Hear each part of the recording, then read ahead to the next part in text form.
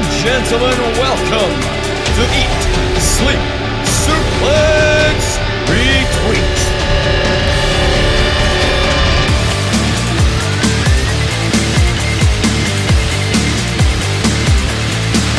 Hello, what day is it? What time is it? Nobody knows. We're in the week between Christmas and New Year. Your blood is more Quality Street than actual blood. 90% of your weight is made up of turkey leftovers. You've not changed out your Christmas pyjamas since Boxing Day, and you're absolutely dreading the thought of going back to work. Luckily enough, us here at Eat, Sleep, Suplex, Retweet have one more centro to give you, a very special centro to help you dust off the cobwebs and get some joy in that boring week between Christmas and New Year. Yes, it is our ESSR Central End of Year Awards. Very special show, and I'm here with two very normal people, Scott McLeod and David Hockney. How are you guys? Normal's a strong word. Hi, it's a shame you mentioned the Crimbo Limbo, because I'm already back at work this week, so it's not been great from my end, but I'll just power through these last couple of days. Well, before we get to our end of year awards, just a wee reminder, you can look at all of our back catalogue of Central from the past year and all our other shows at Eat, Sleep, Suplex, Retweet, iTunes, Anchor, Spotify and Android. And then that at Suplex Retweet, I nearly slipped out there. That's our social media handle. You can find us on Twitter, Instagram, Facebook, YouTube, you name it, we're on it. Thank you very much to everyone in our Listeners League. David Campbell's going to be fit that I'm mentioning that on this show. Our Listeners League draft and our Eat, Sleep, Suplex, Retweet community page on Facebook for helping us decide these awards. These awards are a mix of your guys' votes and the votes from all of our team here at Eat, Sleep, Suplex, Retweet.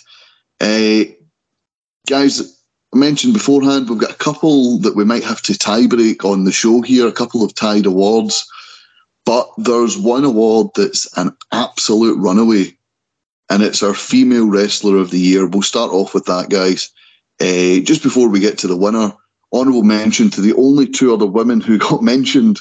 The current AEW Women's Champion, Jamie Hayter. She received 4 votes. Scott, Jamie Hayter doing some great stuff over on Dynamite, and of course, no longer interim champion. Yeah, definitely. I think Jamie Hayter, the reason she kind of didn't get as many votes is her kind of story that she's kind of been a bit of a slow burn from kind of almost a sidekick, for lack of a better word, to Britt Baker, and now women's champion in her own right. And like we said, there was a runaway winner. There wasn't a lot of mention, I don't think, from AEW's side of things for the women's division.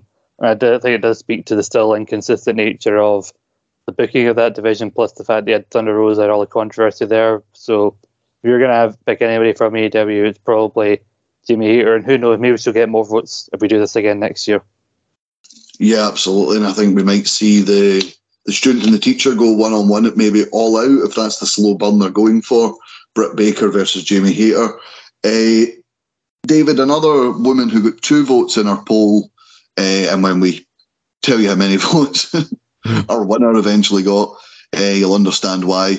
Rhea Ripley doing some great stuff with the Judgment Day and Edge, and then going on to do some great stuff with Balor, Priest, and Dominic Mysterio as well. The videos of them showing up to the Mysterios at every holiday is absolutely hilarious. Yeah, she's really sort of broken to her own as sort of a leading figure as part of Judgment Day, and the way she and Dominic are just a really great double act. They've got such good chemistry on screen, and I think it's clear that they're building her up for something really special next year. I think, much like Scott said, I think she could be in contention with Female of the Year by this point next year. But not to say, she hasn't already accomplished so much in her time in WWE so far. I think the last sort of year or so has been kind of mixed, especially the first half, when it was, she was sort of in lost tag teams or failing to win the women's championship in capacity. But it wasn't until that heel turn and the aligning with Judgment Day that's when her year really started to pick up. Yeah, I agree. And obviously a massive part of that has been the double act with Dominic Mysterio. Absolutely hilarious. I think the two of them are great. I would love to see her I look forward to seeing her going up against Beth Phoenix, because she was really good going up and holding her own against the likes of Edge and Rey Mysterio. I think there is a great storyline with Beth Phoenix there for WrestleMania. But runaway winner, Bianca Belair, absolutely trouncing the competition in this one. She really has been on a different level than everyone else in WWE this year. She won the Women's Elimination Chamber in Saudi Arabia. She had another great performance in the Royal Rumble, even though the Royal Rumble wasn't that well received. And she broke Becky Lynch's streak, unbeaten champion for over 3 years. Bianca Belair broke that at WrestleMania, and then going on to beat her again at SummerSlam, and then the feud with Bayley and Damage Control. She's just on another level right now, Scott. Yeah, 100%. I think there was very little doubt that she was going to be a contender, if not the runaway favourite for this award. I think it's just because she's one of the people who's been performing at such a high level, putting on such quality matches in the women's division on a regular basis, and one of the top two wrestling companies. Like, she's been having great matches on TV against likes of Carmella, Sonya Deville, Asuka. Like, she had that triple threat. I think a lot of people have slept on I think it was at Hell in a Cell. Her, Asuka, and Becky was a great triple threat. I think she's got the best win percentage of any woman in the company right now. Some would argue with the feud with Bayley and how weirdly that went a bit too much in some cases. But I think WWE at times has struggled to find prominent people they can build their division around outside of the four horsewomen, which is why they keep going back to them. But I think Bianca has really set herself apart from everybody else. Yeah, absolutely. And David, 70% of the vote. It is. She's not only the highest percent. She's not only the most voted for, Women of the Year. She's the most voted in any category of the year. Like, no one else has run away with a vote the way she has. Mm-hmm. Yeah, Bianca, as soon as she got that call up to the main roster, it was a bit of a slow burner, but I'd say more ever since the Royal Rumble win in 2021, she has been the de facto shining light of WWE's women's division. And listing all the accomplishments she did last year, she's, like as you mentioned, she won the Elimination Chamber. She also won War Games this year, both on her first attempts. And she beat Bayley three pay-per-views in a row, 2 of which were stipulation matches. And it's difficult to say where Bianca's going to go next, because she's accomplished so much, and now that she's reached the top, I just hope that she doesn't feel like she accomplishes less in the next year now, because she's already done so much. I think the best she can do now is, now that she's practically at the top, she just needs to try and keep the momentum going as best she can, even if it's just slight tweaks to her character or direction. Yeah, I agree. Scott, where do you see Bianca going? Do you see her maybe doing a Charlotte Flair going into the Rumble as a champion? Or is this Alexa Bliss feud the end of the line for her championship reign? I don't know. I think she's definitely going to hold it to WrestleMania. I think she has to, at this stage, just go for the full year as champion. I don't know who you have her face at the Rumble, because a lot of time for the women's belts and the men's world titles, it often does seem like a filler feud, no matter who they face, because everybody, nobody really expects them to lose the belt at the Rumble. So if you can't find a challenger for her, then maybe put in the Rumble. But it doesn't seem like something her character would do. It does seem like something that would suit a heel, like a Charlotte Flair, when Brock did it as a heel. So I don't know. Maybe they carry this Alexa Bliss thing over to the Rumble. The talk is that Rhea's penciled in for WrestleMania. Well, David, we obviously mentioned Bianca Belair, Rhea Ripley, and Jamie Hayter. The only women nominated. Is there anyone you would have nominated other than Bianca Belair? It's difficult to say, really, but I think if I was to put maybe a tag team, actually no, one person I would probably put in would probably be in Mandy Rose, but obviously she's not with the company anymore. But despite that, she actually did accomplish a fair bit when she was down in NXT. You know, like passing 1 year as NXT Women's Champion, she unified the UK Women's title as well, and you know, I think everybody, including myself, was doubting her to an extent, but I think she over-delivered in a lot of ways, and I think that can't go like without at least mentioning how well she actually did. Yeah, I agree. What about you, Scott? Well, I agree with the Mandy Rose suggestion by Dave. I think a lot of people slept on like how much she'd kind of developed in her time in NXT, especially as the champion. I think we've mentioned her already, but when talking about Bianca Belair, but I think I'd maybe put Becky in here as well, because I think it was clear that they were building to the eventual rematch of her and Bianca for WrestleMania, but when she was doing the stuff for like Live at Day One, Doudrop at the Rumble, and like Lita in Saudi Arabia, like none of those feuds ever felt too like filler, like she got something out of all of them. Then the great match at WrestleMania, the kind of like slow descent into badness, and kind of the little feud with her and Asuka both competing over who was going to get the next shot, the match at SummerSlam. And I know she went away for a little while with an injury, but came out before Survivor Series. I think the pop that she got on the SmackDown before Survivor Series and at Survivor Series itself shows just how much of a star she is, that no matter how long she's away from, she'll get that major pop when she comes back, and then get this tease for something with her against Bayley and Damage Control. Yeah, absolutely. Let's move on to best non-wrestler. So some of the people nominated in this category, Pat McAfee nominated not only in best commentator but in best non-wrestler. Triple H. Would that work? Because I mean, technically, he did wrestle two matches. There's 3 matches this year. Yeah, but he's not really a wrestler. But you know, anyway, Triple H obviously retired now, so not a wrestler. I wouldn't have voted him personally, just for the fact that he's done a lot of good off screen, but he's not done anything on screen. I think the best non-wrestler has to have a role on screen. Yeah, I'd agree with that. I think it's just like everyone's still wrapped up in the goodwill that he's built since taking over that they'd nominate him for this award. Taz getting an honourable mention here. It's Taz. I like Taz. I like Taz as well. He's like Booker T, shit, but you know what you're getting with him. I mean, I take Taz over Booker T if I'm honest with you, because I don't know if you see, there's these week compilations of like Taz just randomly singing along to wrestlers' theme songs he likes. Like when the Elite came back to Cairo, My Wayward Son, he just sang the burner during the long guitar bit. Can you imagine if he was on commentary at Clash at the Castle and he sang Metalingus along with everybody else in the arena? Like, how awesome would that have been? Another AEW pick, Stoke Hathaway getting a pick here. He was the leader of the manager of MJF's faction before they went their separate ways. Had obviously some time in NXT this past year with the Diamond Mine.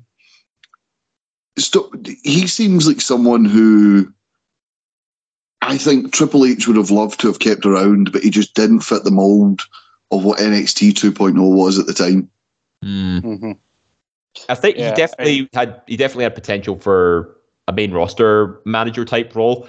Maybe like something along the lines of, if we're going classic here, maybe like Armando Estrada or the controversial AW.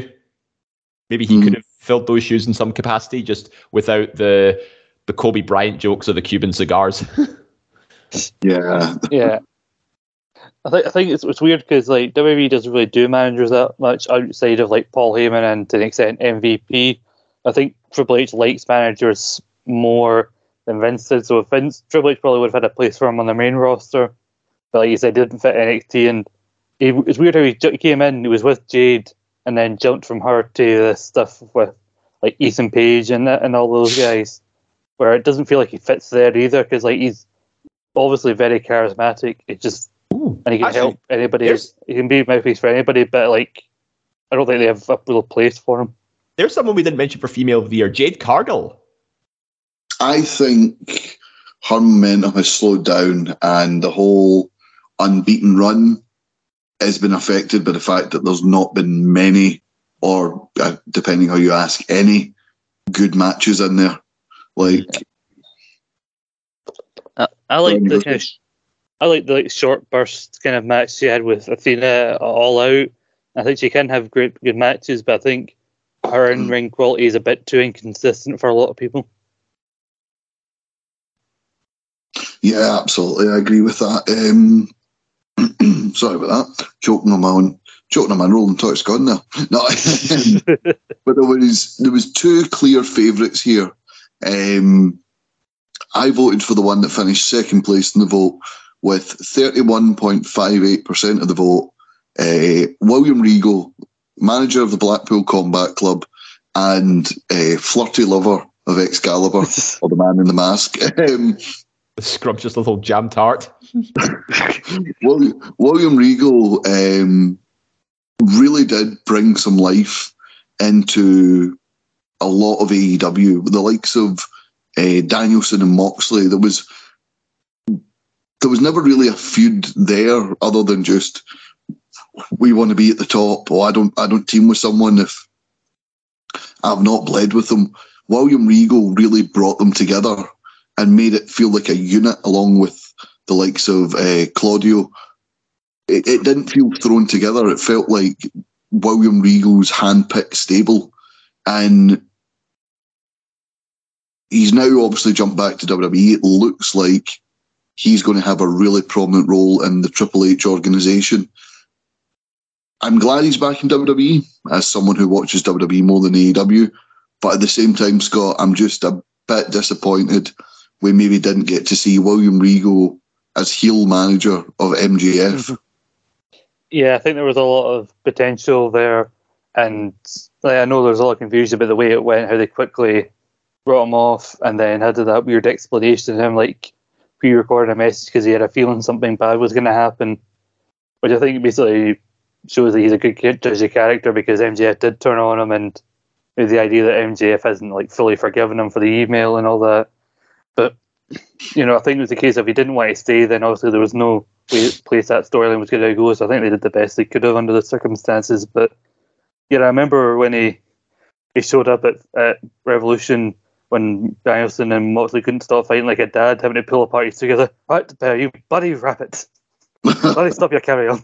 And I think they got the most. I think they got their money's worth out of him when they got him to announce the blood and guts match. He would say the line, say the legally distinct line, Regal. And then obviously the stuff with Excalibur, I think, will be one of the things people most fondly remember, which he talked about in his podcast, like, because Excalibur's got a lot on his plate, he's got a lot to remember. I'm just trying to make him smile for 10 seconds, and that's why he does it. And love him on some commentary when Taz got freaked out by what he said to Excalibur, goes, "Oh, I'm eccentric Englishman, I can get away with it." David, a lot of people maybe weren't happy with the pairing of Regal and MJF, saying about how MJF himself is really great on the mic, but I likened it at the time to the CM Punk Paul Heyman partnership, where Punk didn't need Heyman, but Heyman certainly elevated Punk.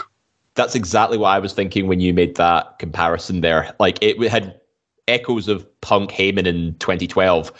But my disappointment with it is they just pulled the plug on it too soon, with Regal obviously going back to WWE and being written off after MJF gets his new BBB, the Burberry belt, whatever it's called. Yeah. Yeah, I mean, Regal was good for Blackpool Combat Club to make sure that they got a bit of presence on AEW. And, Regal has always been a prominent non-wrestling figure in WWE for over 3 decades now. I just feel like he was, again, wasted in his role in AEW. He has a much more sort of general manager vibe about him rather than being a wrestler's manager, shall we say. I mean, he could easily have just been like a corrupt manager or a corrupt commissioner. But in this instance, yeah, it just sold short for one other person.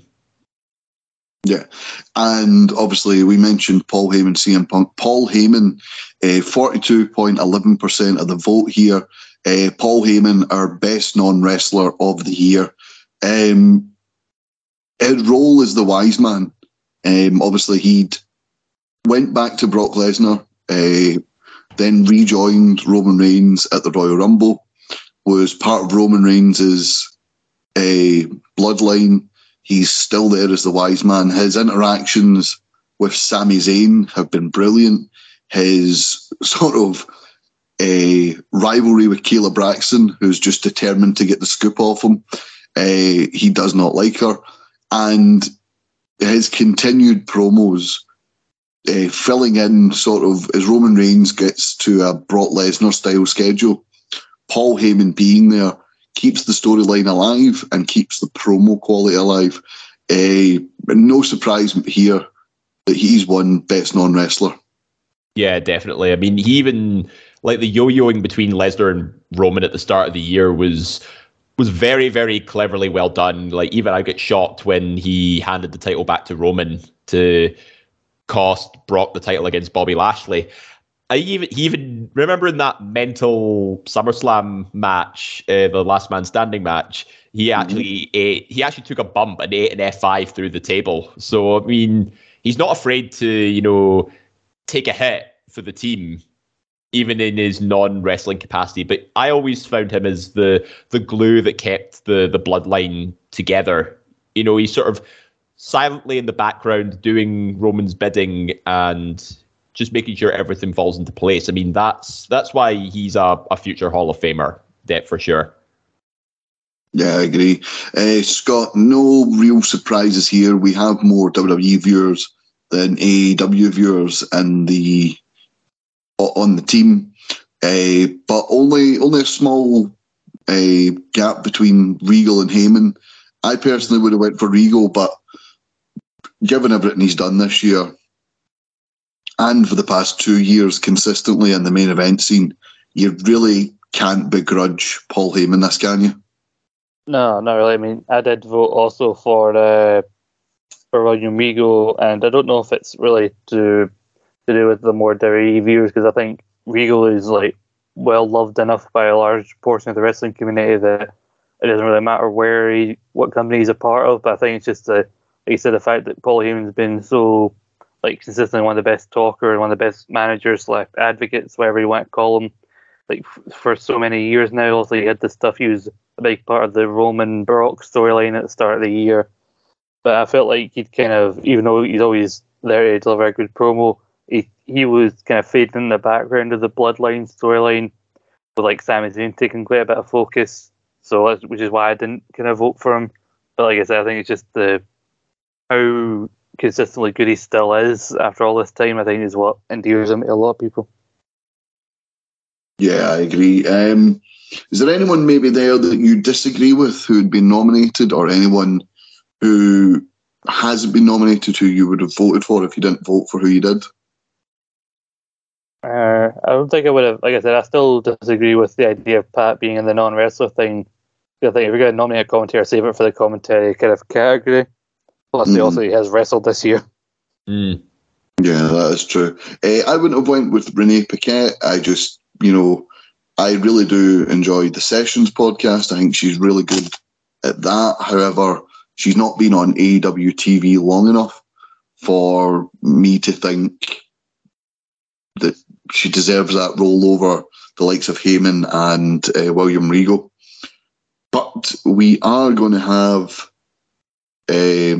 our first tiebreaker, and it's for pay-per-view of the year, guys. Ooh. So I'll read you some of the votes. Survivor Series, Extreme Rules, they only received a single vote. Some people I said Survivor Series. Some people picked All Out. Quite a few people picked Forbidden Door. It didn't actually get that little votes. It actually did. I'm just checking here how many votes it got. It got 15.79% of the vote did Forbidden Door. And considering there's a three-way tie for first, I don't think that's exactly bad. So with 21.5% of the vote, a three-way tie here, guys. WrestleMania, SummerSlam, and Clash at the Castle. David, You've kept it quite quiet, but you were actually at Clash at the Castle. Yes, I was. And let me tell you, it was quite the experience to see it live. That's for sure. And a couple of matches just carried that pay-per-view on its own. There was only really one that sort of dampened the flow a little bit, but it was saved, with a few very solid mid-card matches in between. Everybody was electric for Edge and Rey Mysterio versus Judgment Day, and obviously for Roman versus Drew.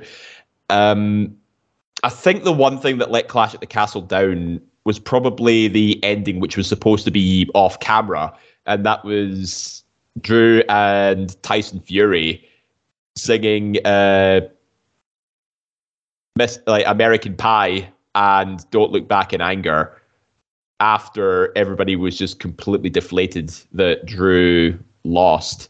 Like, myself included, I was just sitting there like, okay, this is a little awkward, what's happening? But SummerSlam, I don't think gets enough credit because it was the first sort of Triple H controlled pay-per-view.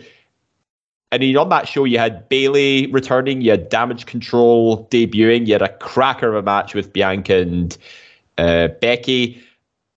And the Last Man Standing match as a whole was actually pretty good for a potential match of the year candidate, especially, when Brock comes out with the tractor, just flips the ring over. I mean, that was just insane. WrestleMania as well, I think, was definitely a solid pay-per-view all round, but there were just some moments on it and I just thought, oh God, why the hell is this happening? So out of those three, by a slim margin, and you might be surprised at this, but I'm actually going to go with SummerSlam. Scott, what about you? And I'm not saying this just because I voted for it. I think I would still go with WrestleMania. I mean, I know it has the distinction of also being 2 nights, which might mean it's got a lot more stuff kind of going for it. But like, you think of a lot of the big moments when you look back on the year, like you said, Becky v Bianca, the return of Cody Rhodes, you had Steve Austin returning, which somehow isn't the most surprising thing that happened this year. Mm-hmm. Yeah, on night 2, you had a really good, an underrated triple threat for the Raw tag titles. You had a 4 for the women's tag titles, which is better than the booking of the women's tag titles would believe you it would be. You had Sami Zayn v Johnny Knoxville. One of the biggest sports entertainment matches ever. We didn't realise it, but we saw the last match of Vince McMahon and also the last ever stunner to Vince McMahon. And with a sell like that, thankfully it is. And you talk about deflating the ending. I think the ending of WrestleMania is the only thing that lets it down because I think we had so much happening and we didn't really get much difference from Roman Brock matches we've seen before, which I think is why when a tractor got involved at SummerSlam, people were like, oh good, something different and insane. Fucking tractor's involved here. But I think Clash of the Castle has one match that kind of overshadows everything else. And I think a lot of people who voted for it are primarily doing it. And also I would do if I was there as well, but I think a lot of people are voting for Clash of the Castle because they were there. I think Clash at the Castle, I can only view it through my eyes, unfortunately. And I was on holiday at the time it aired. BT Sport posted constantly on social media and basically spoiled everything before I went back. I watched it, 2 days after I got back from holiday, and I was still groggy and tired. And I didn't really enjoy it. I felt it was it felt very much like a rebellion to me. See, when you look at it, there was no title changes. Yes, there was a great match, and we'll talk about that great match later on. But it was meant to be the moment that Drew was crowned. Like, it was building to what it was obvious it was building to this.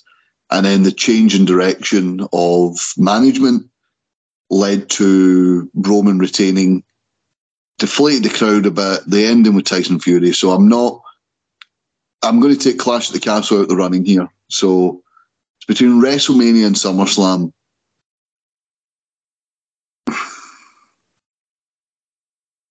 I don't think I could vote against a pay-per-view that had the return of Stone Cold Steve Austin on it. So I'm going to tie break, and I am going to go with WrestleMania. So WrestleMania is our pay-per-view of the year via tiebreaker. SummerSlam, very, very close.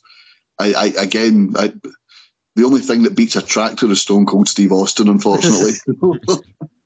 And fair enough, yeah. It has been a topsy-turvy year in WWE. The fact that Stone Cold has not got a mention on this just shows you how mental this year has been. So I'm going to give him some love. WrestleMania, pay-per-view of the year. I think. Any arguments with that? No, not really. I mean, you had Pat getting hit by Vince McMahon in the groin with a football, so it's that old argument. SummerSlam had a tractor, but football in the groin had a football in the groin. And Cody returning as well to WWE. That was, both those moments happened on night one, him and Austin competing. So, I mean, night one of WrestleMania alone is enough to sort of put it up there. And then WrestleMania night two just tied everything up, sort of like a season finale type thing. Although I would have preferred to see Roman Brock Last Man Standing as the WrestleMania main event. So, I mean, if I could change that, then WrestleMania would have probably been my guaranteed pay-per-view of the year. I think if you put that SummerSlam match at WrestleMania, you could make an argument for that being the best WrestleMania of all time. I think that's very much a case. I sound as if I'm a pure spoiled brat, as if I wasn't at Clash at the Castle, so it was rubbish. Like, David was there and he didn't vote it, so that's my only saving grace here. Yeah. I mean, Clash at Castle's definitely up there, and out of those three, I definitely would have agreed with you on that. And just being there live is just a whole different atmosphere just from watching it on TV. I mean, I said it was like Rebellion, but I mean, at least Rebellion had Bill Buchanan. Anyway, moving on. There will be no tiebreaker needed here. Pardon me. Worst pay-per-view of the year. Well, second place, Elimination Chamber in Saudi Arabia, 16.67% of the vote.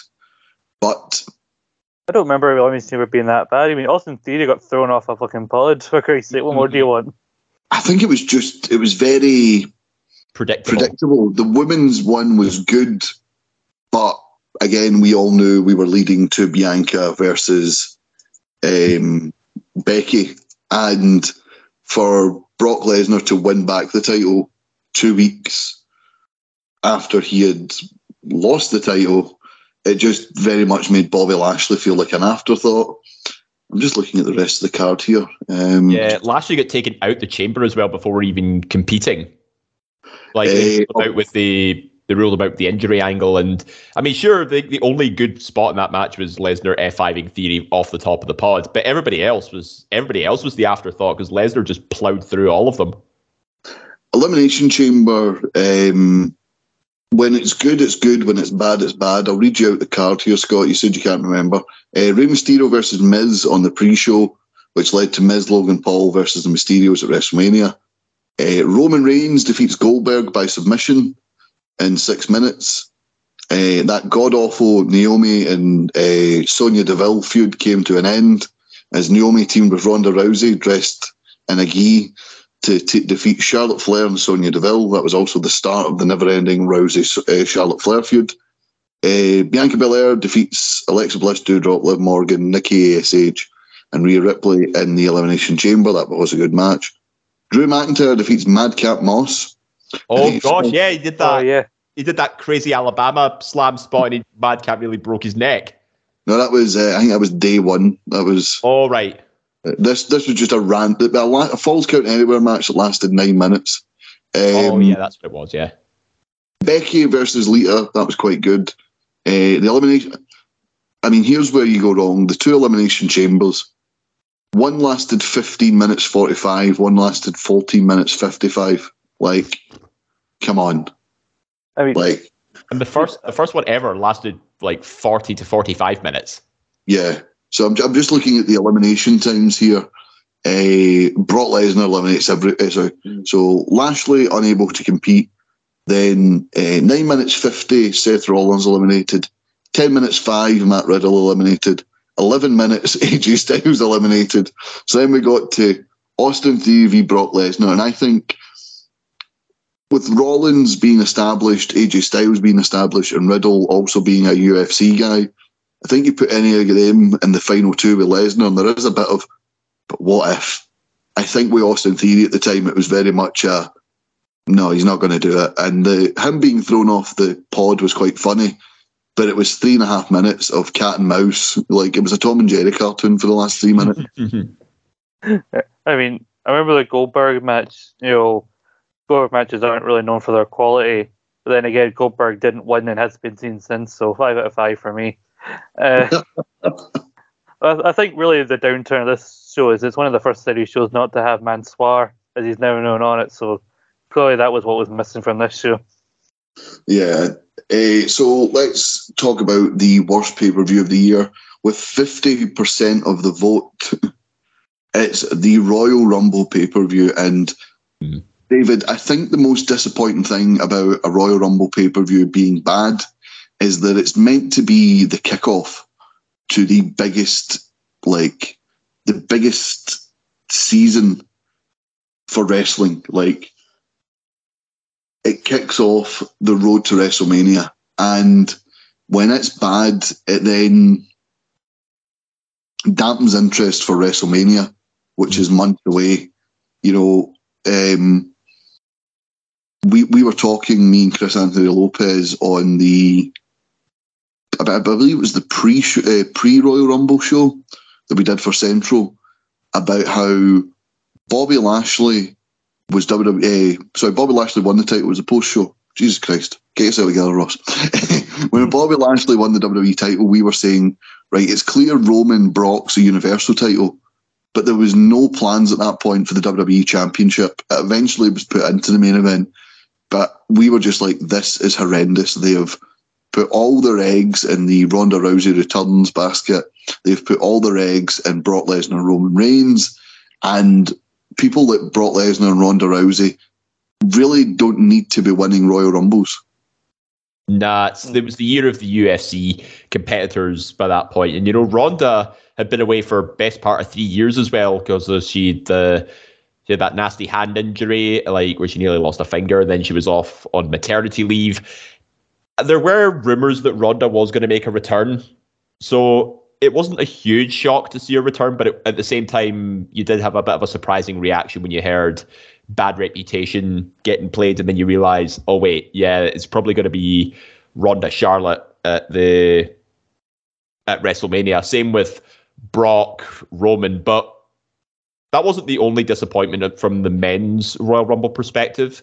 It was the fact that I think this got quite a lot of negative publicity because Shane McMahon had a role in producing the match, and he basically inserted himself in at number 28, I believe it was, and he made it to the final 3, which in 2022, when you've got a 50-plus-year-old Shane McMahon, who's essentially a special attraction / non-wrestler, in the final 3 with Brock Lesnar and Drew McIntyre, 2 very credible former world champions, it just dampens the whole aura of the Royal Rumble a little bit, because it's supposed to be the best of the best, trying each of them clawing for that chance to main event.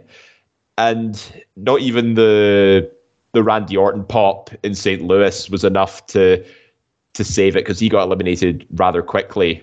Especially when I think, there were rumors that Big E might be in with a shot of winning the Rumble, but he was just an afterthought in the match again. It was essentially hijacked by poor management from Shane McMahon. He left WWE after that, and when Brock lost the WWE title, you knew he had to he was probably going to be one of the last 2 entrants or something, and he would win.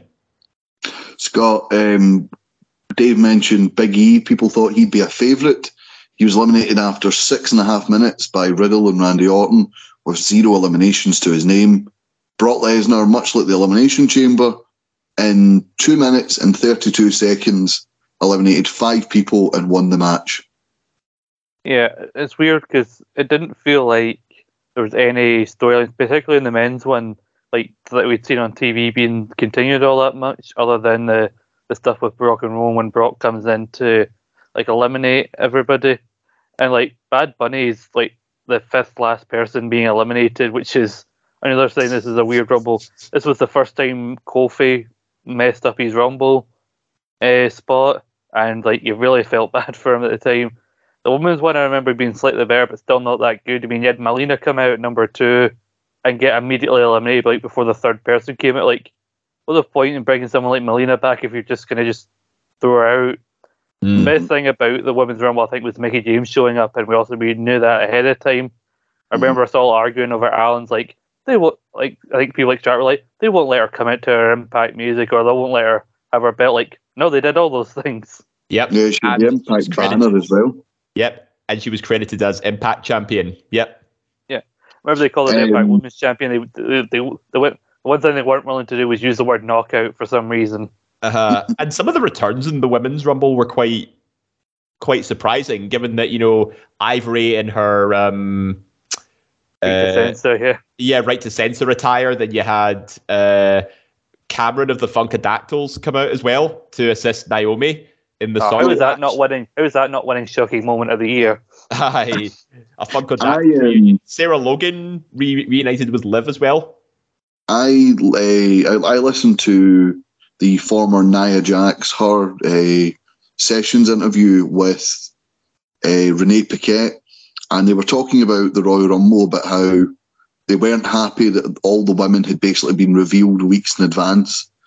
And she had mentioned she had been asked. So they phoned her and excuse me.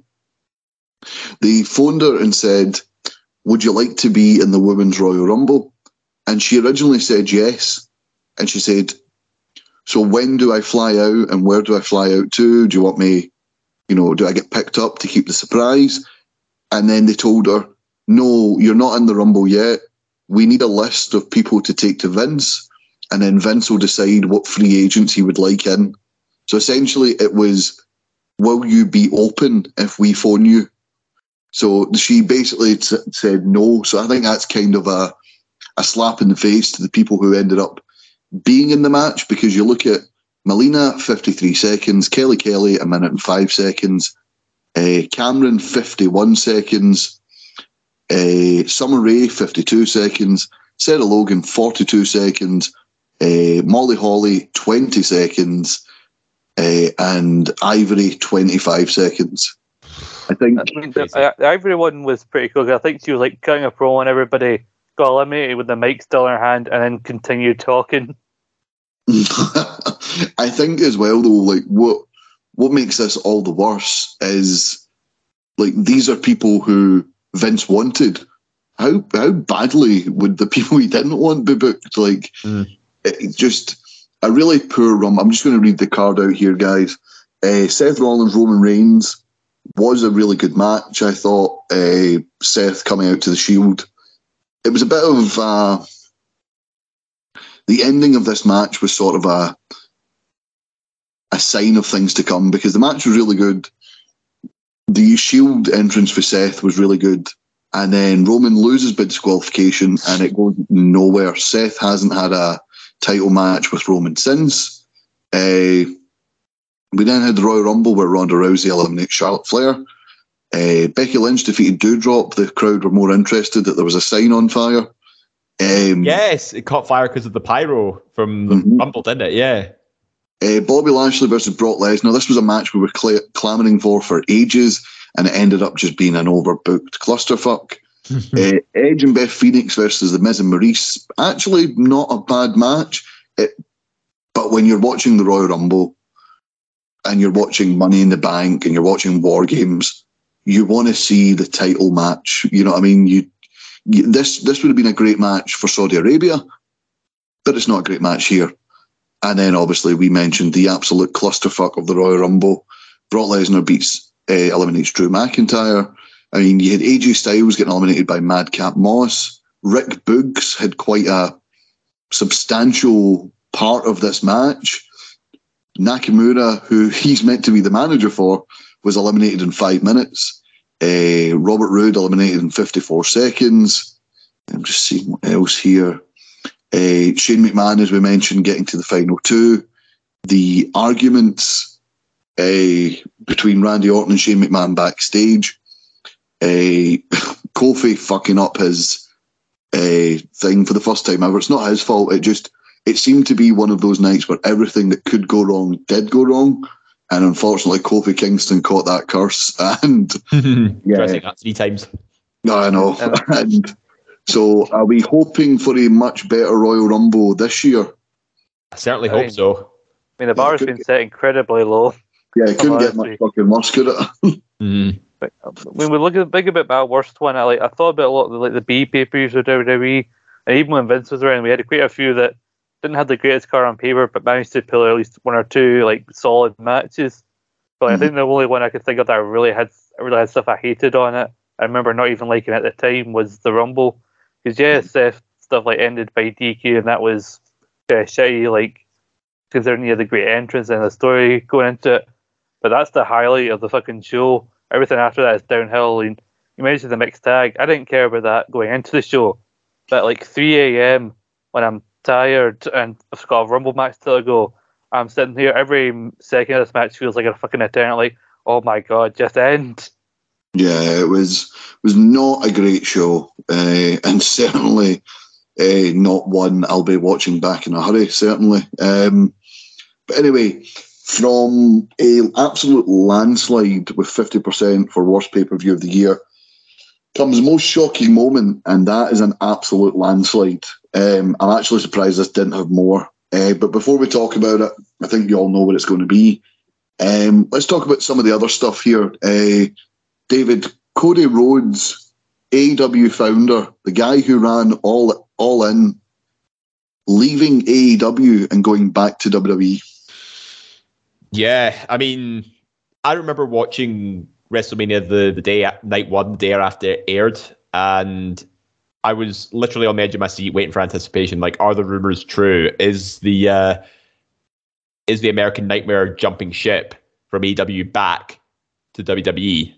And as soon as the pyro went off, I think, okay, possibly. But what made it even more amazing is that they essentially bought the rights to the American Nightmare gimmick. You know, he kept all the design, the logos, the nickname, and even the theme song from Downstate, Kingdom, which, I mean, if you're going to invest in like the reinvention of a character from who was built in a different promotion, just take it all, because people know who he is. Take it all away.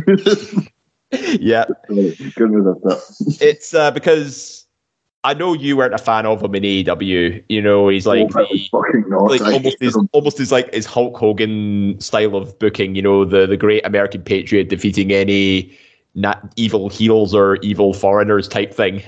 Coming out dressed as Homelander, was it? Oh, for God's sake, yeah. Yeah. And he still has the Homelander jacket as well, I mean, if he didn't say it was Homelander, I probably wouldn't have guessed. But yeah, his return alone, you know, it's on commentary, you know, people were describing it as surreal. And I think everybody just jumped on the Cody train as soon as he jumped ship as well. And he's certainly made waves with the audience and within the company alone. Not to mention, like, he's also pretty much gone through their entire pyrotechnics budget at the same time. But yeah, no, it was a really, really surreal moment, and I'm pretty sure I've watched it over at least a dozen times, and it never gets old. Yeah, Scott, Cody going back to WWE isn't the only nomination that he has on this list. He's also on the list for his injury at Hell in a Cell and fighting through it. Yeah, I think the best thing out of this, I can't remember who it was that said it, but there was someone remixed his theme song saying "Adrenaline in my soul tore my peg right off the bone." I honestly, like, you not being a fan of Cody and AEW, like, I think I preferred Cody in like 3 months of WWE than 3 years of AEW. Yeah. I think his big downfall on AEW was, like, he's taking himself out of the world title picture, so it doesn't look like he's booking himself to, be in the main event scene. And then was like Ron Burgundy, I immediately regret this decision. And like the Homelander stuff was weird as well, because like anybody who's actually watched The Boys will tell you Homelander's not the good guy, and that Cody's method is going to give the ultimate kind of baby face. So, yeah, I think it was the case, though. He has talked about how much he does actually admire Triple H, even though they kind of were at odds before he left in 2016. So, obviously, I think a lot of people were making comparisons, like when Triple H fought through his quad tear in 2001. This one, and, I think there are a few people you can have be in there when you're injured better than like Seth Rollins to like help you through it. Even though Seth had a reputation unfairly for being like unsafe because the stuff that happened with Sting and Cena. But I think Seth did his best, and if anything, I don't think this match would have been nearly as good if Cody wasn't injured. Yeah, I think the fact that you can see how much pain he is and how much he's fighting through it. Cody Rhodes actually has 20% of the vote on his own over two categories. Some of the other things people have talked about, we talk about returns. Bayley and Bray Wyatt each getting 1 vote each. The Bray Wyatt one was interesting, Dave, because it was all done at live events. It was all done off camera. It was Triple H realizing the potential that WWE has with an online presence and creating buzz through the internet as opposed to promos on TV. Yeah, the White Rabbit stints were very well executed because it actually had people guessing. Some people thought it was Cross at one point. Because I think one of his theme songs used to be called White Rabbit, and they even played the White Rabbit theme song like during commercial breaks or at live events, as you said. But I think when everybody started to catch on, I think it could be Bray Wyatt. That's when people thought, okay, it's most likely to be him. But there was still that seed of doubt that it could be other people. So the execution of it was very, very well done. And then when the big reveal did happen, on Extreme Rules, which is meant to be a B pay-per-view as well, it's the most talked about moment it's one of the most talked about moments of that year, and the arrival of the Wyatt Six, where the characters are all dressed up as the puppet pals. The Fiend's mask appears on the announce table, and then he basically arrives with this brand new gimmick, arriving through the door. And he has Uncle Howdy as well as a new character. The man consistently is able to reinvent himself, although he's only ever had one match since coming back, and that was on the Madison Square Garden live event against Jinder Mahal. So we've yet to see him and LA Knight have that big blow-off feud match, which we might get at the Royal Rumble. But I think we'll get the Rumble. Yeah, but remains to be seen. But I think this is a slow-burning, long-term storytelling with Bray Wyatt's sort of redemption arc a little bit. So, but the return itself, the pop alone basically summarized how much the fans still care for him and still think about him. Yeah, I agree. Scott, you and I watched SummerSlam live. I was awake for the pre-show. I then immediately fell asleep during Bianca Belair and Becky Lynch, despite your best interest to wake me. What woke me up was the absolute shock of hearing Bayley's theme song. That that was the only reason I saw the rest of that pay-per-view. The amazing return for Bayley. And then the Damage Control stable coming together with Dakota Kai and the renamed Io Sky returning as well. Mm-hmm.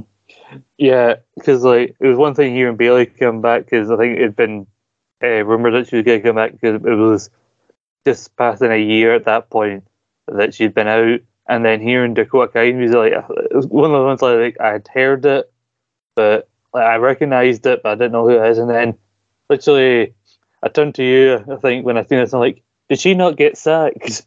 Because so many people got let go in the last couple of years, I forgot whether or not she had been let go. And then Io Sky comes out, and I'm wondering after her, is there any more? Is there going to be? I thought this was going to be this procession of just NXT people just to reinforce you. In case you didn't know, Triple H is in charge now. Triple H would like to introduce you to the new Raw Women's Division. We have to go across to AEW for this one. This is one. we ironically, at time of filming, it's the 29th of December. Dax Hardwood is going to release his podcast, his first ever podcast with CM Punk, going into the All Out presser in more details. We really have only heard one side of it so far. People coming out and saying that the internal investigation was very much to get Punk out and keep the elite in a job. Whether you believe that or not, Punk's tirade is on it was something special.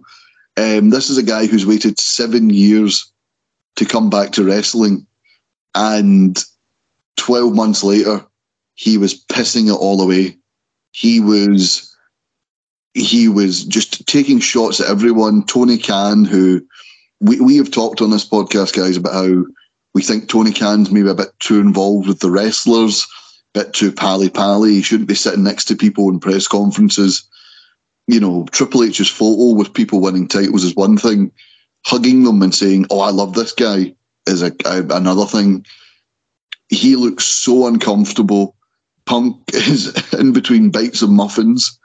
Shout out to that bakery, by the way. Is it Mama's Little Bakery, Chicago, Illinois? Mm-hmm. Where Chandler and Rachel get the cheesecake. Yeah, shout out to that bakery. They made a fortune after that. Their Google reviews got flooded with people making references to this, like saying like, I pay for my baked goods here with the bank account I share with my mother. That's going to be some old woman who just wants to start a local bakery and is being flooded. But yeah, it was a weird time in AEW. Punk lost the title on the Wednesday, won it back on the Saturday or the Sunday, and then was out of a job on the Monday. I know. Because I remember I didn't watch All Out till like the next day, and so I'm like midway through watching it. I think I was doing the sweep for that, and then I'm just seeing all these people sharing stuff like, "Oh, you hear what CM Punk said in the media scrum?" Like, I waited till I finished watching because I was like, "This is Punk going off," and so I'm sure there'll be some good stuff here. And then I was just like, Jesus Christ, because like this is like full barrel, like double barrel, pure hatred from Punk coming out here. And I've listened to some of this Dax podcast so far, and he's not got to the all out bit from where I've been listening to. But I think it's just his experience basically is a case of like, well, you know, people who are nice to me, I'm nice to them, and I don't have bad shit to say about them. So I think it's a case of Punk was nice to him, so he's been nice about CM Punk. Where I think Punk is similar in that case of if you do something to piss him off, even when you don't realise it. In the case of Hangman Page, then he will shit all over you. And it's really like, because I think there was a clip going around of like him from the All Out press conference from the year before saying like, people are wondering where angry, CM Punk is, but I don't have anything to be angry about. Cut to, and then spliced in is him then calling Hangman Page a dumb fuck. And something a lot of people didn't really pick up on that I've heard other people saying, which I agree with, is that he said that Hangman Page hadn't done anything in this business. Like, isn't he the guy who you won the AEW title off of? You're saying that winning the AEW title, a title you're sitting next to you while you're cutting this rant, is not doing anything in wrestling. Yeah, certainly one for the ages, and I think that's a podcast you should all go listen to after you've listened to this. A couple of other ones just before we get into the main one. Jobber beats Jericho and Mandy Rose fired. We touched on that a bit earlier on. David, a shame that such a great title reign came to such a damp squib of an ending, but just because of some raunchy pics behind a paywall. Yeah, but if there is a clause in your contract that, these are the standards we expect, it seemed to be she was pushing the envelope more and more, and WWE were just like, right, okay. Apparently she had been warned. She didn't heed those warnings. Hey, she's not going to lose. She's not going to go hungry, certainly, from the money. No. This now. Apparently she made more than Drew McIntyre's yearly salary in a week of being released. Crazy. So she's certainly completely fine. She has her business that she runs with Sonya Deville as well. I demand these donuts, yeah. I do think it was quite ironic that it was Shawn Michaels, the man who posed for a magazine he thought was read by women, but mostly by gay men. He posed with a picture of the W title where his genitals he was the one making the decision about somebody's job based on inappropriate photos. Oh, how you've changed since you found Jesus, haven't you, Sean? Yep. Found Jesus and his eye found his nose. Anyway, moving away from squint eyes, a lot of people have sent this in different wording, but basically boils down to the same thing. It is the only time we have ever done a central dedicated to one show, one news item, and that was Vince McMahon finally stepping down from the WWE chairman position and COO. News had broke a few weeks before about settlements that had been discovered. Vince McMahon had paid with his own money. Immoral, but not illegal. I think, if we start getting into the grey areas here, we'll be here all night. But immoral behaviour, and ironically, people have said for years that Vince should never have taken WWE public because it watered down the product. And it was taking them public and this stuff being found out that ended up with Vince being ousted because the board decided they had no confidence in him. He weirdly kept showing up on WWE TV for no reason. And then he was gone, and we've talked about the positive change that has came with Vince McMahon being gone. It's not that Vince McMahon didn't have any good ideas left. It was the fact that Vince McMahon was a man in his 70s, trying to stay current and refusing to move with the times and certain ideas. Nick Khan and Stephanie McMahon are running the day-to-day operations, and Triple H is taking on the creative control with, looks like, William Regal coming in as his vice president. A shocking moment I don't think we'd ever seen. I don't think we thought we'd ever see, David. I think JR was very vocal. He always said Vince McMahon will only leave WWE if he dies. Yeah, you took the words right out of my mouth there. I thought Vince was going to be there till his dying breath. And, seeing some of the stuff he pulled off, when he's like mid-70s, etc., jumping from the presenter's podium at WrestleMania 20 in the Performance Center. Like, I still see that clip. Him still getting in the ring at 77 years old, still looking jacked at the same time. You could tell, I think his on-screen persona was definitely withering away a little bit, but I think I just sort of put that down to old age, I reckon. But I think the hush money payments were the final nail in the coffin for him. Like, if there wasn't that scandal going on, I reckon he would have stuck around maybe a bit longer, despite, the criticism of being out of touch and only doing what Vince wants for his product. I mean, we've said this before, it's his company at the end of the day. He will always get the final say on where things go. But yeah, the hush money payments definitely sped it up, shall we say. But in a way, I suppose it was kind of a blessing in disguise. It's like, I myself, I would have seen no shame in Vince calling it quits there and now. Like, because you will not see me work past the age of 65, probably, let alone 77. So fair play to him just for sticking out for that long. But at the same time, it's helped usher in a new era that so many people have been clamoring for, especially when Vince is probably one of the most stubborn people you've ever seen on TV. Not just like Mr. McMahon, the character, but Vince McMahon himself.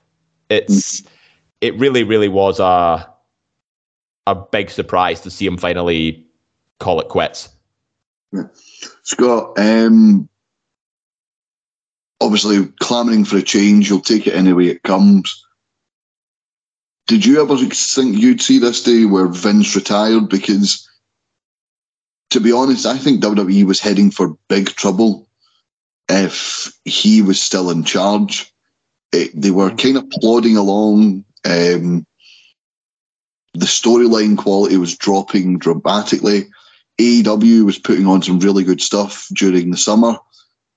And ironically enough, round about his departure, was when the CM Punk All Out scrum happened, and AEW's downturn, along with new management in WWE, have led to WWE sort of becoming the promotion to watch again.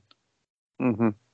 Yeah, I know, it was weird, like, the AEW, like, there's quite a lot of scandals coming out about them, like, not in the same vein as, like, Vince, but, like, people not getting along backstage, or, like, stuff with, like, locker room fights, plus an increase in, like, quality for the WWE product.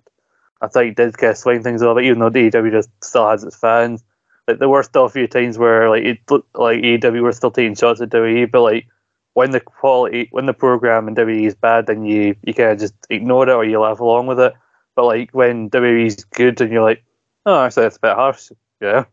And, like, yeah, I don't think I'd ever hear, like, that Stephanie and, like, Triple H were now in position to run WWE without hearing that without it following the phrase Vince McMahon has sadly passed away, because I don't think anyone thought he'd step down, like, while he was still alive. And, like, even when the initial, like, scandal of him having to temporarily step away and Stephanie coming in, what seemed like temporarily, it seemed like a case of, like, no, Vince has come back from worse than this. Like, he's the man who beat the federal government in '94 somehow, and then it came like, oh no, this is actually. I think it's led to a lot of, like, intrigue into seeing what WWE's, like, becoming under Triple H. I think the Rumble and Mania, like, leading up to Mania season, is what has got a lot of people interested, because, like, this is the first proper build to a WrestleMania that doesn't have Vince's fingerprints all over it. Mm-hmm. Yeah, it is a weird one, and if you want to listen back to our special Vince McMahon Central, you can find it on Eat Sleep Suplex Retweet, iTunes, Anchor, Spotify, and Android. Right, guys, we have 2 tiebreakers, so I'm going to go through, because the best non-AEW and WWE moment, no one thing received more than 12.5% of the vote. That was a tie between 3 things. Everything else received 1 vote each. So I'm just going to go through some of our best non-AEW WWE moments picked by some of our listeners and contributors. Ospreay versus Ulku at RevPro. Progress goes to Dubai. Jason Reed eliminates Chris Bungard at the ICW Square Go. Mickie James's last rodeo program in Impact Wrestling. Josh Alexander winning the Impact World title at Rebellion. The return of Ring of Honor. The US of J Tour from Jay White. Honor No More versus Impact. The Fear and Loathing ICW Fatal 4-Way main event with Leighton Buzzard finally winning the world title. Eric Young's storyline and eventually leaving Impact. And the 3 tied votes for first place. The Guerrillas of Destiny ousted from Bullet Club. Shibata returns to the ring. And Slammiversary, the 20-year celebration of Impact Wrestling. Scott, you host East Meets West. The GOD being ousted from Bullet Club and Shibata returning. Give us a wee bit of info into that. Why are those big stories? Well, the Girls of Destiny thing is, that's the team of Tama Tonga and Tango, the sons of Haku. And Tama was, like, one of the founding members of Bullet Club. It started with 4 people, him, Carl Anderson, Bad Luck Fale, who's still in the group, so he's still in the group, and Finn Balor, then was Prince Devitt, so he's pretty much been there since the beginning. And once the Good Brothers went to WWE in 2016, he and Tagaloa took over, like, the main heavyweight tag team in New Japan. Like, they're, like, 7-time IWGP Tag Team Champions, which is, like, a record. Originally, I think it was, like, 6, but they beat it, like, sometime last year. And then, like, I think a group that's so traditionally linked with Bullet Club being, like, kicked out, and then in favour of, like, the Good Brothers, who kind of left and were kind of clinging on to the time, like, hey, remember we were in Bullet Club? And now they're actually continuing that, because at Wrestle Kingdom it is going to be Carl Anderson versus Tama Tonga. More about that on East Meets West, Wrestle Kingdom preview coming soon. The Katsuya Shibata thing was a lot crazier, because this guy looked like he would never wrestle again. Like, it's not, like, we've seen, like, Daniel Bryan and, like, Edge come out with injuries, but, like, Katsuya Shibata, like, suffered a brain injury during a wrestling match in 2017 against Okada. Like, I think it was like a subdural hematoma after a really hard headbutt, and like it's a case of like you can never wrestle like again. And he went on to be a trainer in the LA dojo, and like he came out randomly at the 2021, I think it was G1, randomly during the show. Out came Zack Sabre Jr. for what they were calling a 5-minute exhibition technical like showcase. Like, oh, who's the opponent? And then Shibata came out, and everyone lost their fucking minds about that. And then he's had like 2 matches, I think, since he had a match against his trainee Renoue at Wrestle Kingdom, which was meant to be like only a catch wrestling rules only to protect Shibata, who then went off script at the start of the match, grabbed the microphone and said like, "Now screw that, we're having a real wrestling match." And then he showed up at in AEW a couple of times, and he lost to the man who he lost to Orange Cassidy, which me and Grant were not happy about, because like our logic on East West was like, if Shibata won that at All Atlantic belt and took it to Japan with him, would anyone who watches AEW on a weekly basis notice that the belt wasn't there? No, I doubt they would. Too many belts. Way too many. Yeah, 2 belts. Like, I think there was a funny post about Shibata coming back to have that match with Orange Cassidy, because like it was meant to be like it was one of like Orange Cassidy's dream matches. So he won a match, retaining his title, and said, "Oh, the winner of this match gets to defend the belt on Rampage against their dream opponent. I chose Shibata." And it's like, Shibata, I'm a no-nonsense, badass wrestler, came back from a career-ending injury. Also, Shibata, it is my dream to wrestle the glasses man who puts his hands in his pockets. David, another one that got 12.5% of the vote.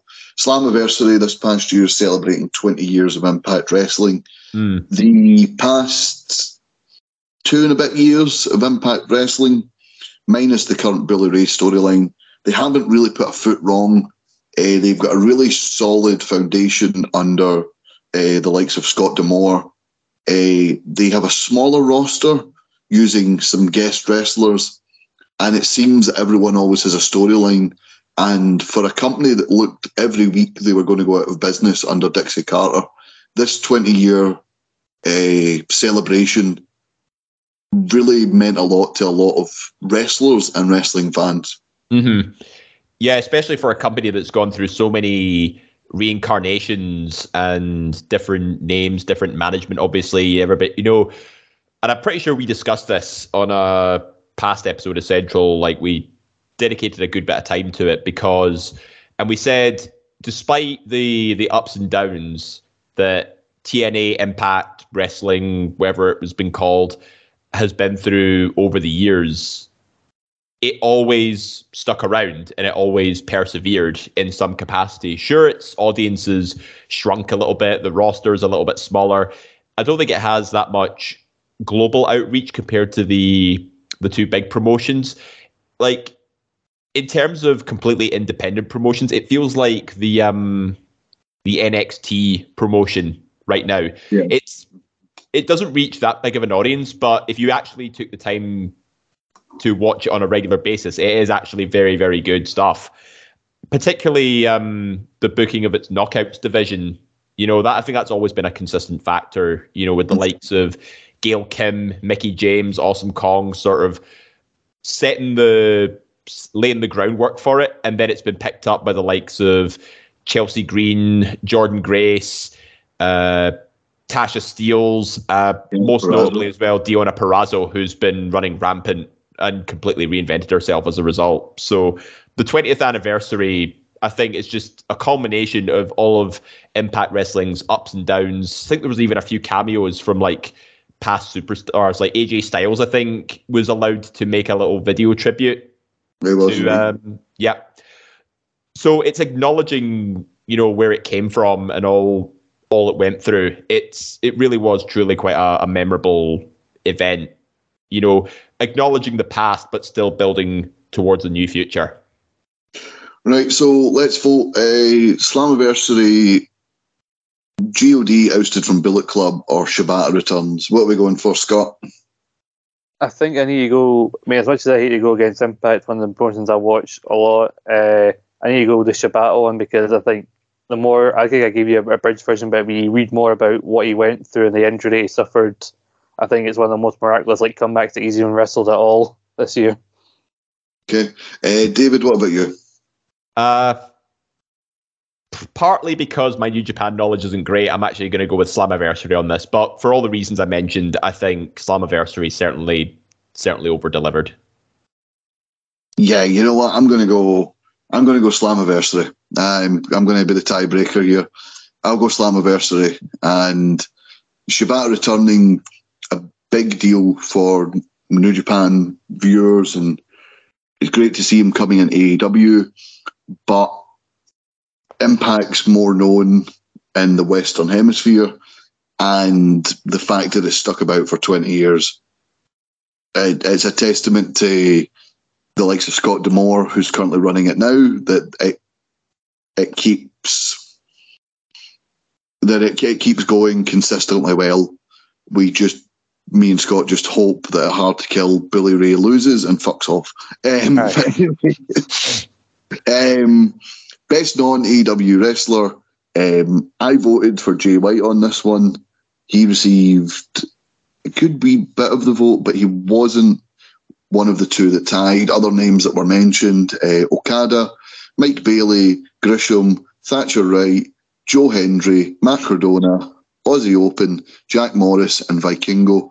But with 21.5% of the vote, Will Ospreay and Josh Alexander are tied, 21.5% of the vote each. Scott, who would you pick as your non-AEW WWE wrestler of the year? Oh, because you're both New Japan and Impact here. Yeah, I know these last two tiebreakers have been a pain in the arse for me. Because I was literally Ospreay was a distant third, but for me it was actually between Jay White and Josh Alexander. I think Jay and Ospreay are of everybody else in Japan, where there are quite a few people in Japan who have consistently great matches, but exclusively do it in Japan. Whereas Jay and Will this year have been going all over the world to have these kinds of matches, and Ospreay this year has now, I think, got the more 5-star matches, I think, than anybody at the minute, because he's been wrestling so many different places, and even some of his other matches, majority of his other matches are at least 4 stars or above right now. He's wrestling at such a high level. But I'm leaning towards Josh Alexander, who I voted for, because while a lot of his work is an Impact, he's somebody who is putting on these kind of stellar match of the year candidates on almost weekly basis. It started when he was X Division champion. It's continued throughout his world title reign. He's wrestled Impact regulars like Eddie Edwards, Moose, Eric Young. Even the matches he had, when Ishii came in, or he wrestled Alex Shelley. He had a match recently with Mike Bailey, which everyone's been raving about. Which when you go watch, and the biggest takeaway from that, everyone was like, "Why the hell did you give us this on free TV?" And most recently, in terms of pay-per-view or Impact Plus, especially had that match with Kazarian. So I've got a little bit of faith in the Billy Ray stuff, because Josh Alexander, in my opinion, is someone who can't have a bad match, and so that's why I'm going with Josh. What about you, David? Ospreay or Alexander? Oh, this one's easy. Josh Alexander. I mean, Josh Alexander. Every time we talk about Impact on Central, we always mention, how well Josh Alexander's been doing, particularly, when he won the title at Impact Rebellion. And he's just been consistently defending it against an array of challengers, everyone from Moose to Eddie Edwards to Big Cass to what's his face? The Tomohiro. Yeah, that's it. He's really just defined himself as the guy in Impact now, especially when he wasn't that well known a couple of years ago. He just sort of took the ball and ran with it, for sure. Yeah, absolutely. He is, Scott. He's an advertisement for not going to AEW or WWE and staying where you are, because we saw what happened when Ethan Page went to AEW. He's had some success. He's not had a lot. Josh Alexander, he had the X Division title run straight after his tag title run. He's had 4 consecutive successful title defenses at Slammiversary. 2 tag titles, 1 X Division, 1 world title. So he's he's running rampant in Impact Wrestling. He's my pick as well. So Josh Alexander, non-AEW WWE Wrestler of the Year. Anyone got a problem with that? Nope. Not at all. There we are. Right, let's move on to something that doesn't need a a tiebreaker here. It is our worst match of the year involving WWE or AEW. Quite a lot of people voted the Men's Royal Rumble. We went into detail about that earlier on. Scott, one of the matches involving Ethan Page, ironically, Sammy Guevara take on to Kazarian versus Men of the Year and Paige Van Zandt in a random 6-man tag, which was awful. Yeah.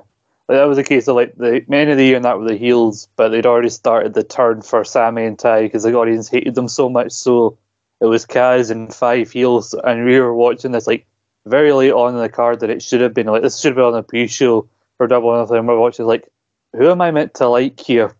The answer was no one. Dave, I'm actually so bad at cause Kazarian to bugger off to Impact for a while. Yeah. Vince McMahon v Pat McAfee, we spoke about that a wee bit earlier on. Yeah. A truly confusing, baffling and horrendous match, and one of those things that shows maybe Vince should have stepped down. Yeah, and I remember when Vince started taking his shirt off, I was sitting there watching, I was like, no, fuck off, don't do this, fuck off, don't do this. But one thing I do remember from that segment that I think actually was pretty funny was Austin Theory selling the stunner like a god. Like I swear he flew about 10 feet in the air and then came all the way back down. It was magic. And then, as Scott, as we mentioned, football in the groin, had a football in the groin. But yeah, some of the nominations we had, the Men's Royal Rumble received a good bit of hate. Hobbs versus Starks. What somebody voted that, not a fan. Liv Morgan and Ronda Rousey got a couple of votes for their match at Extreme Rules. Omos versus Aziz, that was Jack Graham's entry. I think it's weird because we do these matches, and when something is as high profile as a pay-per-view match, you kind of vote it as the worst one there. You forget about all these bad matches. Someone's submission generally just said, probably something on Dark, it's awful. So you forget about all these horrendous matches.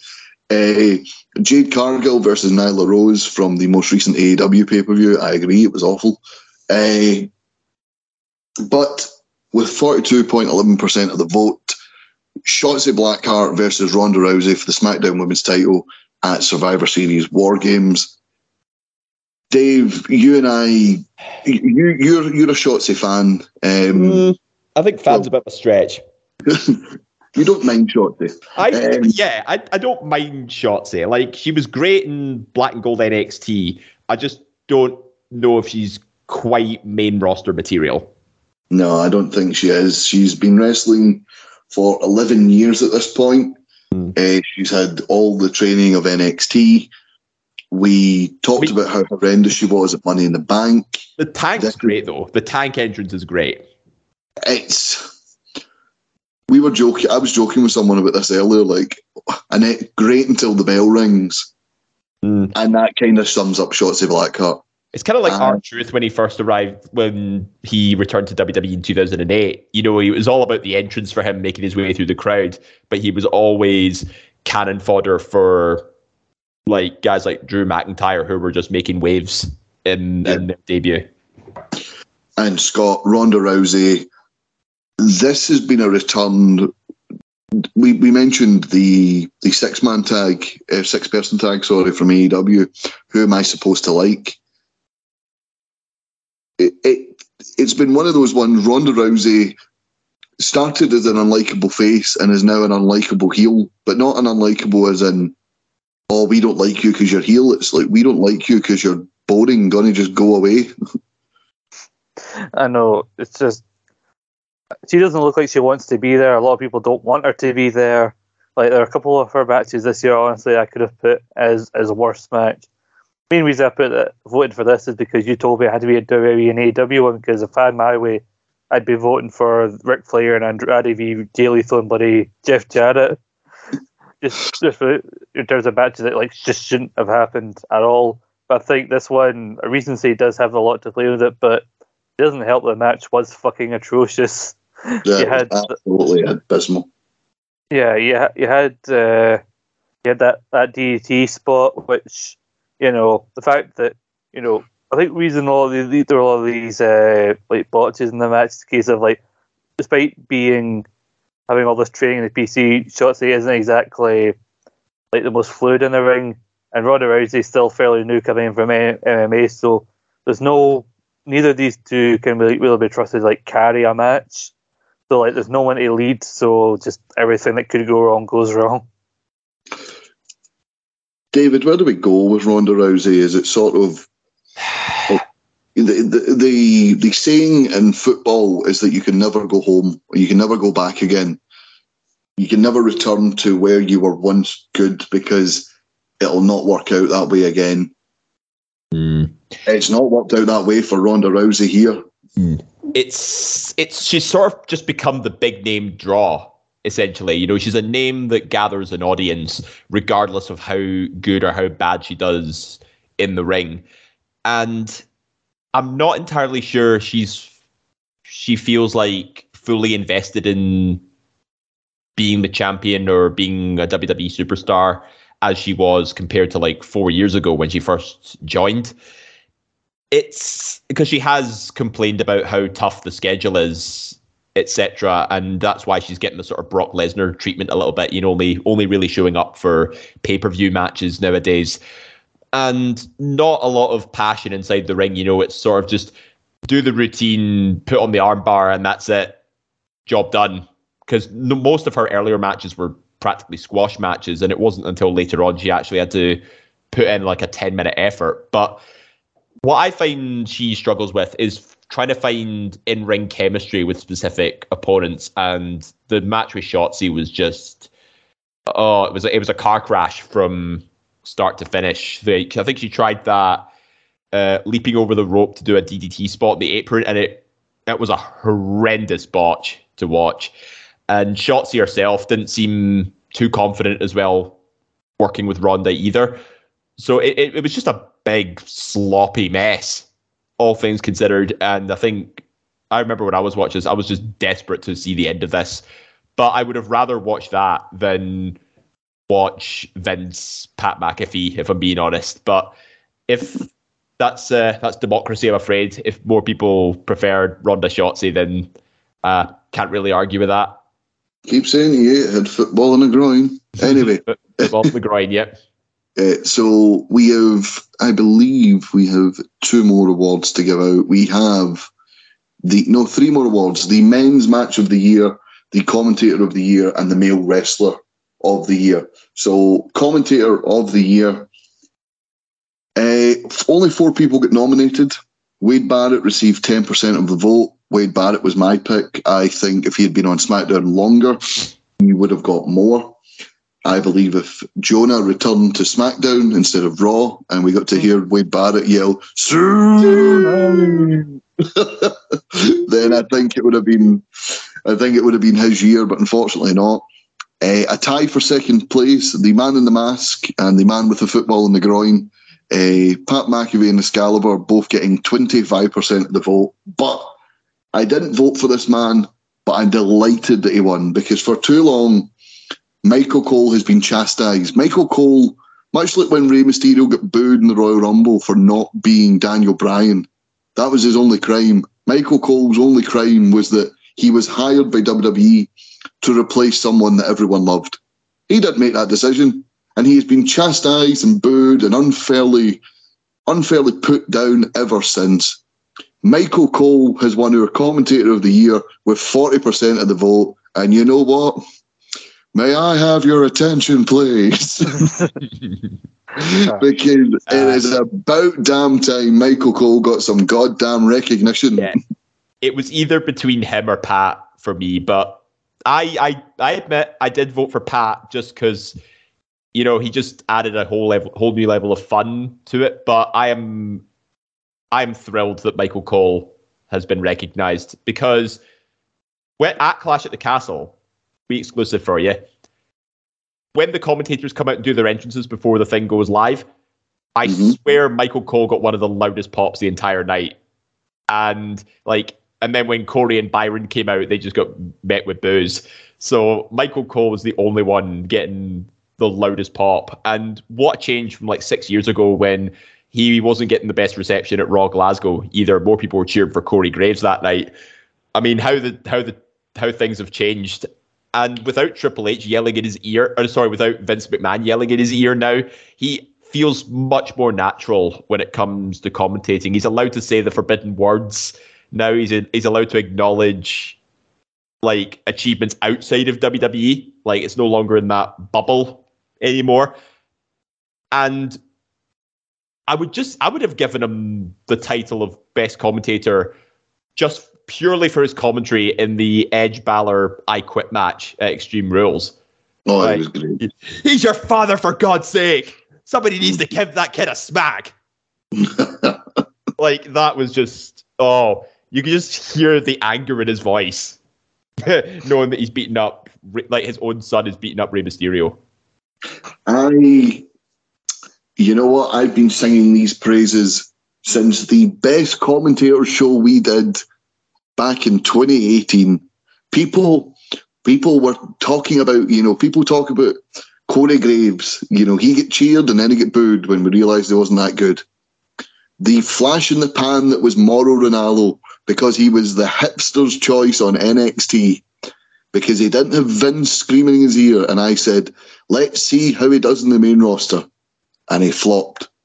Michael Cole fought through adversity, and quite frankly, I am here for the Michael Cole revival because he deserves every minute of it, Scott. For the love of mankind. I voted for Michael Cole because it's about damn time, as you said, Russ. I remember the glory days of Michael Cole on SmackDown with Taz back in the day, back when he had frosted tips, blonde-haired Michael Cole. And this has been a great... you could say Pat could have got this as well. I think Pat has a lot to do with the revival of Michael Cole, feel more natural, someone he can play off of, and also the fact he's a lot more free and isn't having someone shout in his ear. And I think the biggest sign that Cole was changing as a commentator and was going to get better was I can't remember what he said, but Corey Graves' response to this said, "I preferred you when you weren't allowed to have an opinion." And Cole goes, "Well, that's all changed."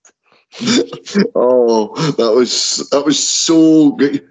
Corey Graves, by the way, people don't like him, but that line, and I don't know if you've seen it, the most recent After the Bell, he's the one being interviewed by Kevin Patrick, and he talks about the call he did right off the top of his head, Corey Graves, and it was talking about Cody Rhodes' torn pectoral. He says, "With a broken wing, the son of the dream flew into hell and had a battle with Satan himself." And you're like, that's such a great line. That's like something bloody JR would have said. Mm-hmm. Exactly. If JR said it, people would have been spunking their drawers. But anyway, if JR had said he's your father, for God's sake, they would have been the exact same reaction. Yeah. He would have followed up with a phrase, "Do you have no heart? Do you have no soul? You son of a bitch. Why? Tell me why."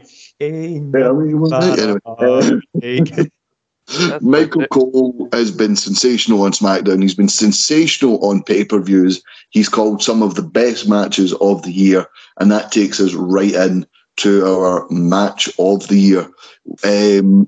Some of the people who get nominated, Roman Reigns, Brock Lesnar, Last Man Standing, get a shout out. That was Gary that voted for that. Seth Rollins, Cody Rhodes, WrestleMania match got a call. Seth v Cody and Hell in a Cell the only one that didn't get voted was their match at Backlash. That was actually quite good as well. Yeah, the second in the trilogy is always the weakest one. That's Empire Strikes Back, but all right. Or The Dark Knight. But anyway, moving on. This isn't first time film, guys, all right? This isn't first time film. David Campbell's listening going, "No, you're wrong." But the men's War Games match got 10.53% of the vote. Orange Cassidy versus Will Ospreay at Forbidden Door get 15.79% of the vote, but the absolute runaway leader for Match of the Year. And someone else having an absolute revival in their career here, someone who for too long has been chastised. Gunther versus Sheamus for the Intercontinental Championship at Clash at the Castle won Match of the Year with 57.89% of the vote. Over half the vote, Gunther, Sheamus. David, I mentioned, obviously, not being there, it took away from a lot from me, and a lot of it being spoiled. But this match, this and their match on SmackDown, holy hell, these lads beat the living daylights out of each other. Yeah, listen, let me tell you when I say this, and I remember reviewing Clash at the Castle with Scott when we came back from Cardiff. Before we went out, we all agreed amongst all of us that went, this was going to be the match that would steal the show. And boy, were we right about that. Because I'm kind of surprised it went on second, because I would have accepted if it went on first, or maybe like the match in the middle, like the semi-main event kind of. But holy shit. I was never expecting, like, let alone a big meaty men slap and meat match, to be that damn good. And just to put into perspective, we were all on like the first tier row of seats, like above floor level. So we were a good bit away from the ring. And we could hear almost all of Gunther's chops across Sheamus's chest. That's how loud they were. And it just had everything you could want. You know, you had the faction warfare between the Brutes and Imperium, whilst those two just sort of stood staring at each other. It was like time stood still while everything else just fell apart around them. But when these guys, like, Sheamus is all about, you know, being a fighter, and, you know, he just beats people up. It doesn't do anything like insanely fancy. He's all just about beating each other up. And Gunther, to an extent, is kind of the same. You know, he's just about pulverizing his opponents. Every single moment of this match was flawless. Like, from the 10 beats of the Bowery to the shenanigans outside the ring, over the barricade, the chest slaps, the near falls, holy hell. Like, the big splash with the 2.9 kick out, Sheamus dealing with his lower back injury, which ended up costing him the match. Like, that was storytelling done to perfection. Hitting I think he got the bro kick, but again, it was another near fall. And then it wasn't until I think it was like a big lariat that put him down, finally. But, oh my gosh, everybody was exhausted just watching that, because it could have gone either way. And Sheamus getting a standing ovation at the end as well. It just goes to show, like, that was Sheamus's revival completed. And as a result, that basically the crowd forced him to turn face again, along with the Brutes. But I thought what was really heartwarming is that when he was coming up the ramp, I don't know if you saw this on TV or not, but he actually did the high fives with everybody up the ramp, etc. And he was really engaging with the audience. And where me and Stevie were sat, we were like just to the left of the entrance bit, you know, just before the ramp. And he looked up at all of us just before he went back, and he just like pointed at them all, pointed at us all, and just like showed his appreciation, because I'd say that is his best match in 13 years in WWE. And it's another 5-star performance from Gunther.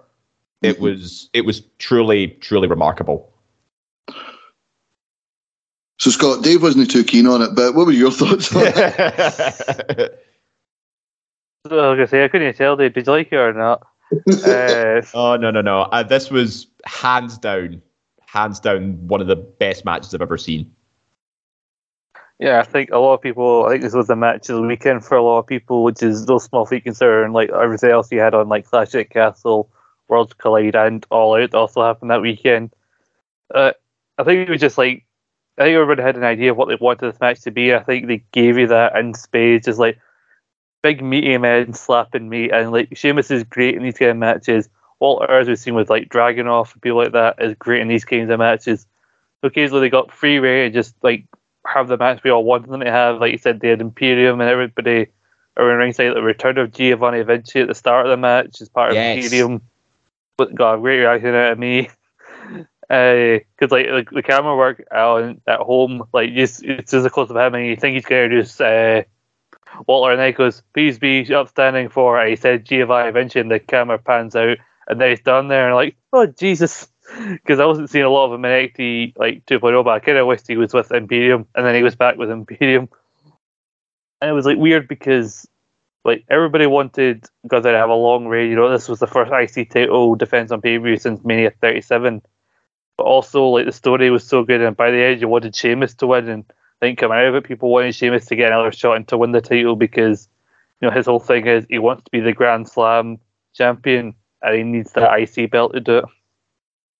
Yeah, it was one of those matches. Even though I knew there was a lot of it sensational, and personally, I'd give the edge just to the other match because I didn't get that one spoiled for me, but I have absolutely no problem with this being match of the year. An absolute sensational match. And we move into our final category, male wrestler of the year.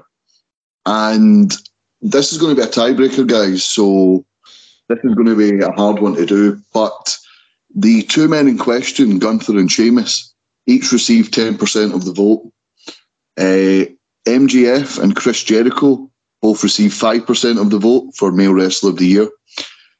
Seth Rollins and Jon Moxley each received 15% of the vote, but tied with 20% of the vote each, the undisputed Universal Champion Roman Reigns and Mr. Usi himself, Sami Zayn. What a year this has been, guys, when Stone Cold Steve Austin returning to wrestling doesn't even get a mention.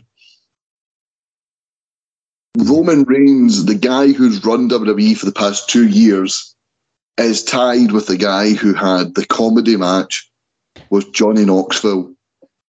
Not just the comedy match, but the comedy feud that spanned over multiple pay-per-views. Mm-hmm. And he has managed to insert himself as this sort of leech that has become part of the family, and through it's almost Daniel Bryan Kane-esque with Team Hell No. These were meant to be heels, but they were just so charismatic and funny that the crowd has just warmed to them. Sami Zayn tied for first place with Roman Reigns. 2022 has been a hell of a year, guys. That's one way of putting it, yeah. But the reason I would back Roman Reigns over Sami Zayn is that let's not forget that Roman Reigns hasn't been pinned in over 3 years. He's been undisputed. Well, he's been Universal Champion since SummerSlam 2020. He unified the WWE and Universal titles at WrestleMania this year. He's put on a number of massive spectacles over big shows. He was part of the Last Man Standing match with Brock Lesnar. That got a lot of attention. He won the War Games match. He got a great match out of Logan Paul in Saudi Arabia, a match that was way better than it should have been. And he has just been the commanding presence of SmackDown as long as I can remember over the last couple of years. Sami Zayn, as great as he's been, adding a bit of character to the Bloodline storyline, inventing the feeling Usi phrase, making every single member of the Bloodline break character, even Solo Sikoa to an extent, who's meant to be like the hard man enforcer.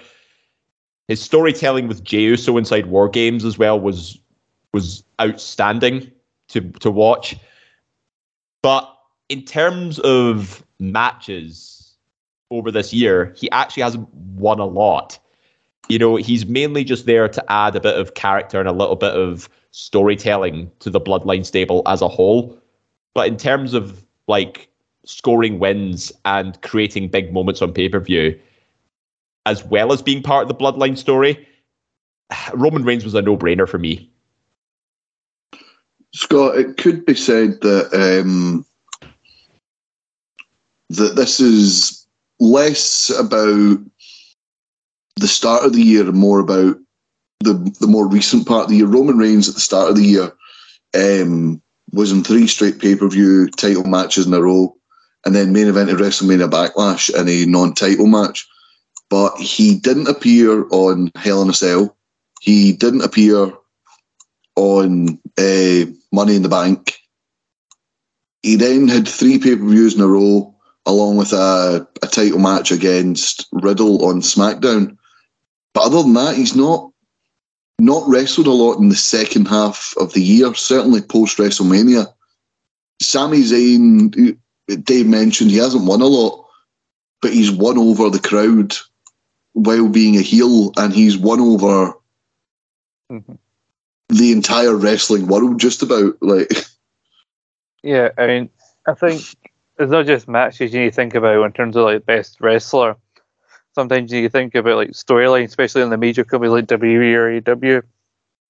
So I think these two have kind of been linked in that they've been a part of the biggest storyline, like the best storyline in WWE. The storyline kind of encompasses like the whole show. Everything seems to be built around like stuff that's going on the Bloodline, and so when everything's built around that one story, you need to make sure the people involved hit it out of the park, and both of them have been doing that. I lean more towards like Sami Zayn because he hasn't won as much as Roman, but like I think that is the idea of like he's been trying to prove himself to the Bloodline, like either through wins or like even if he loses, it still comes back to that storyline. He has the UC stuff, proved himself at War Games, and then before that you had everything with Johnny Knoxville. Like I think it shows a level of trust in Sam we were talking about at the time that he got put in that position. And he made it work like few other wrestlers probably on the roster would have been able to. And I think it's a testament to his talent that like they didn't wrap the story up in like a few weeks. The stuff with Roman, like they probably would have done back in the Vince era. Like they've let it play out. I think it's like one of the better long-term stories that he's done, maybe even since like the Jericho Kevin Owens stuff, like in 2016, 2017. Yeah, I agree. He's been and he's had a lot. It's allowed to play out, and I'm just not a fan of the fact that it looked as if Roman was going to pull double duty. Roman has then been pulled back, and since WrestleMania, he's defended the title 4 times. He's defended against Riddle, Lesnar, McIntyre, and Logan Paul. All great matches, all contenders for Match of the Year. But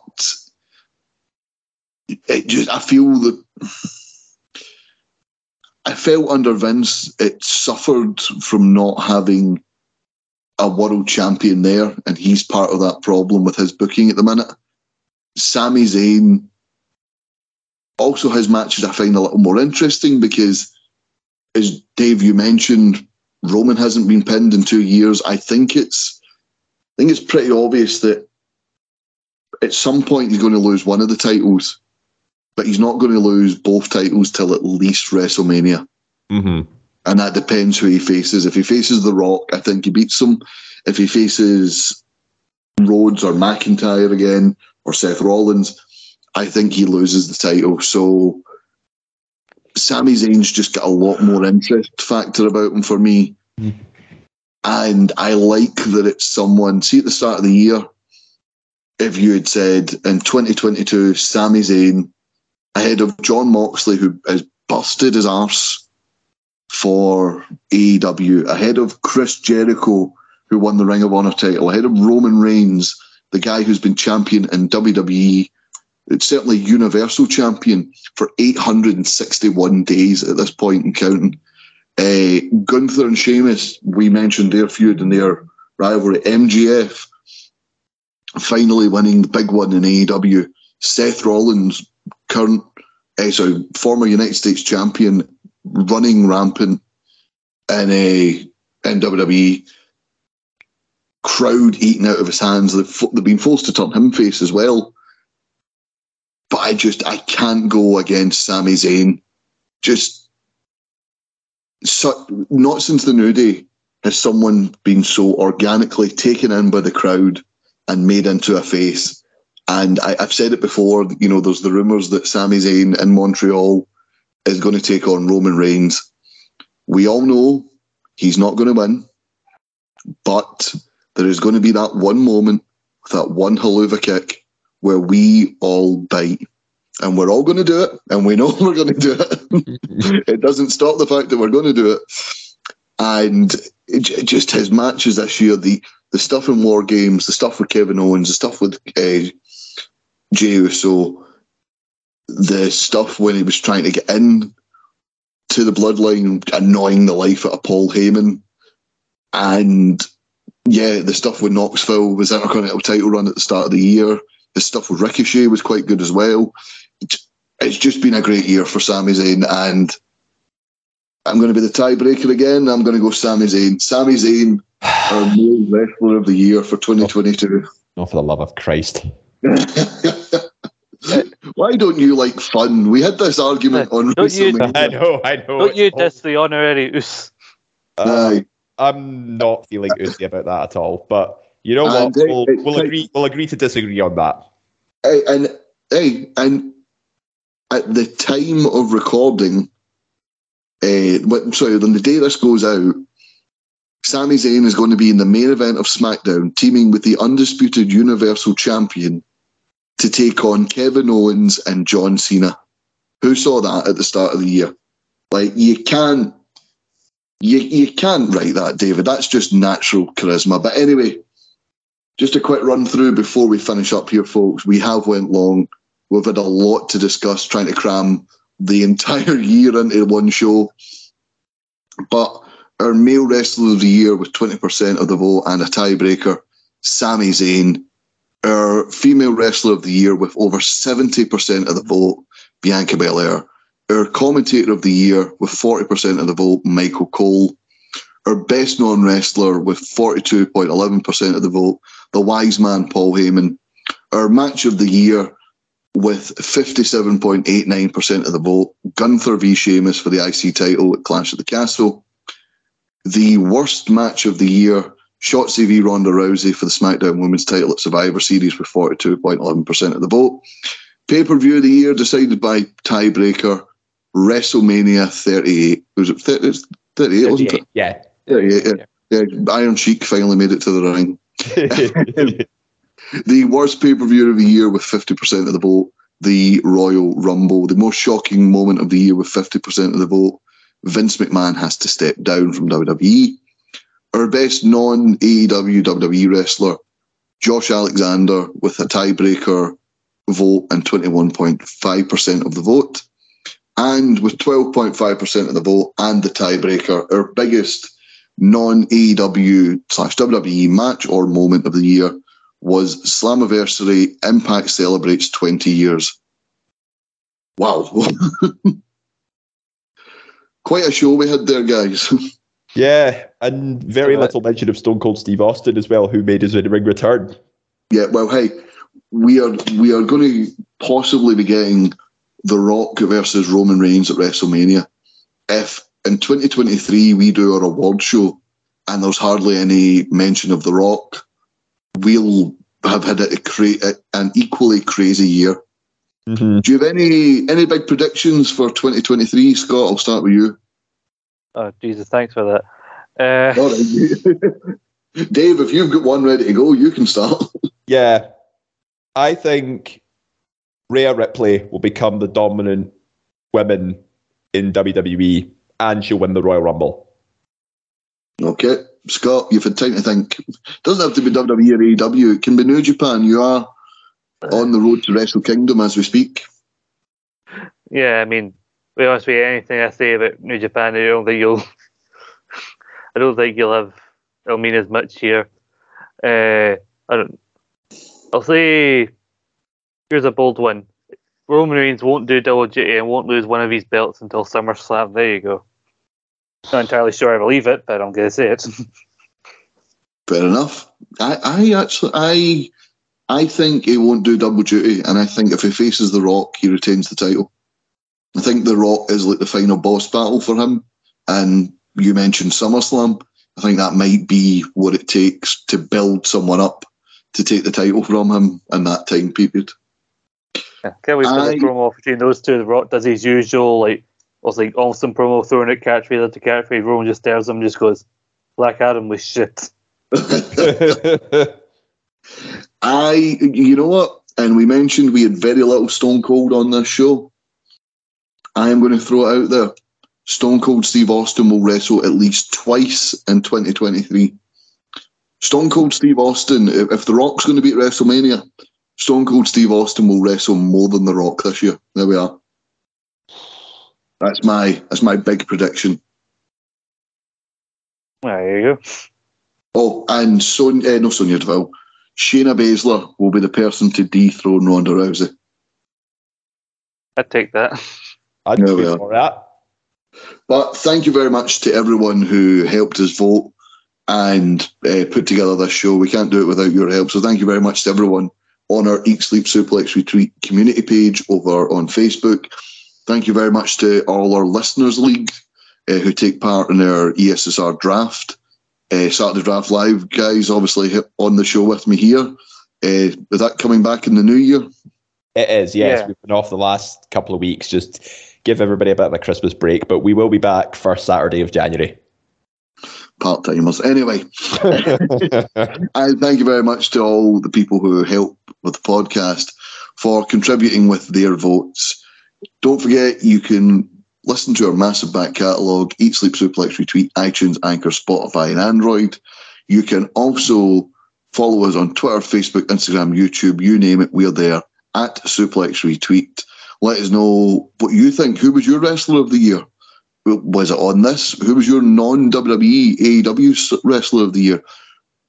Do you disagree with any of these picks? Who do you think should have been nominated that didn't get enough love here? And what do you think your predictions for 2023 will be? Let us know on all our social media platforms. All that remains to say is thank you very much to Scott and David. Thank you. Thank you.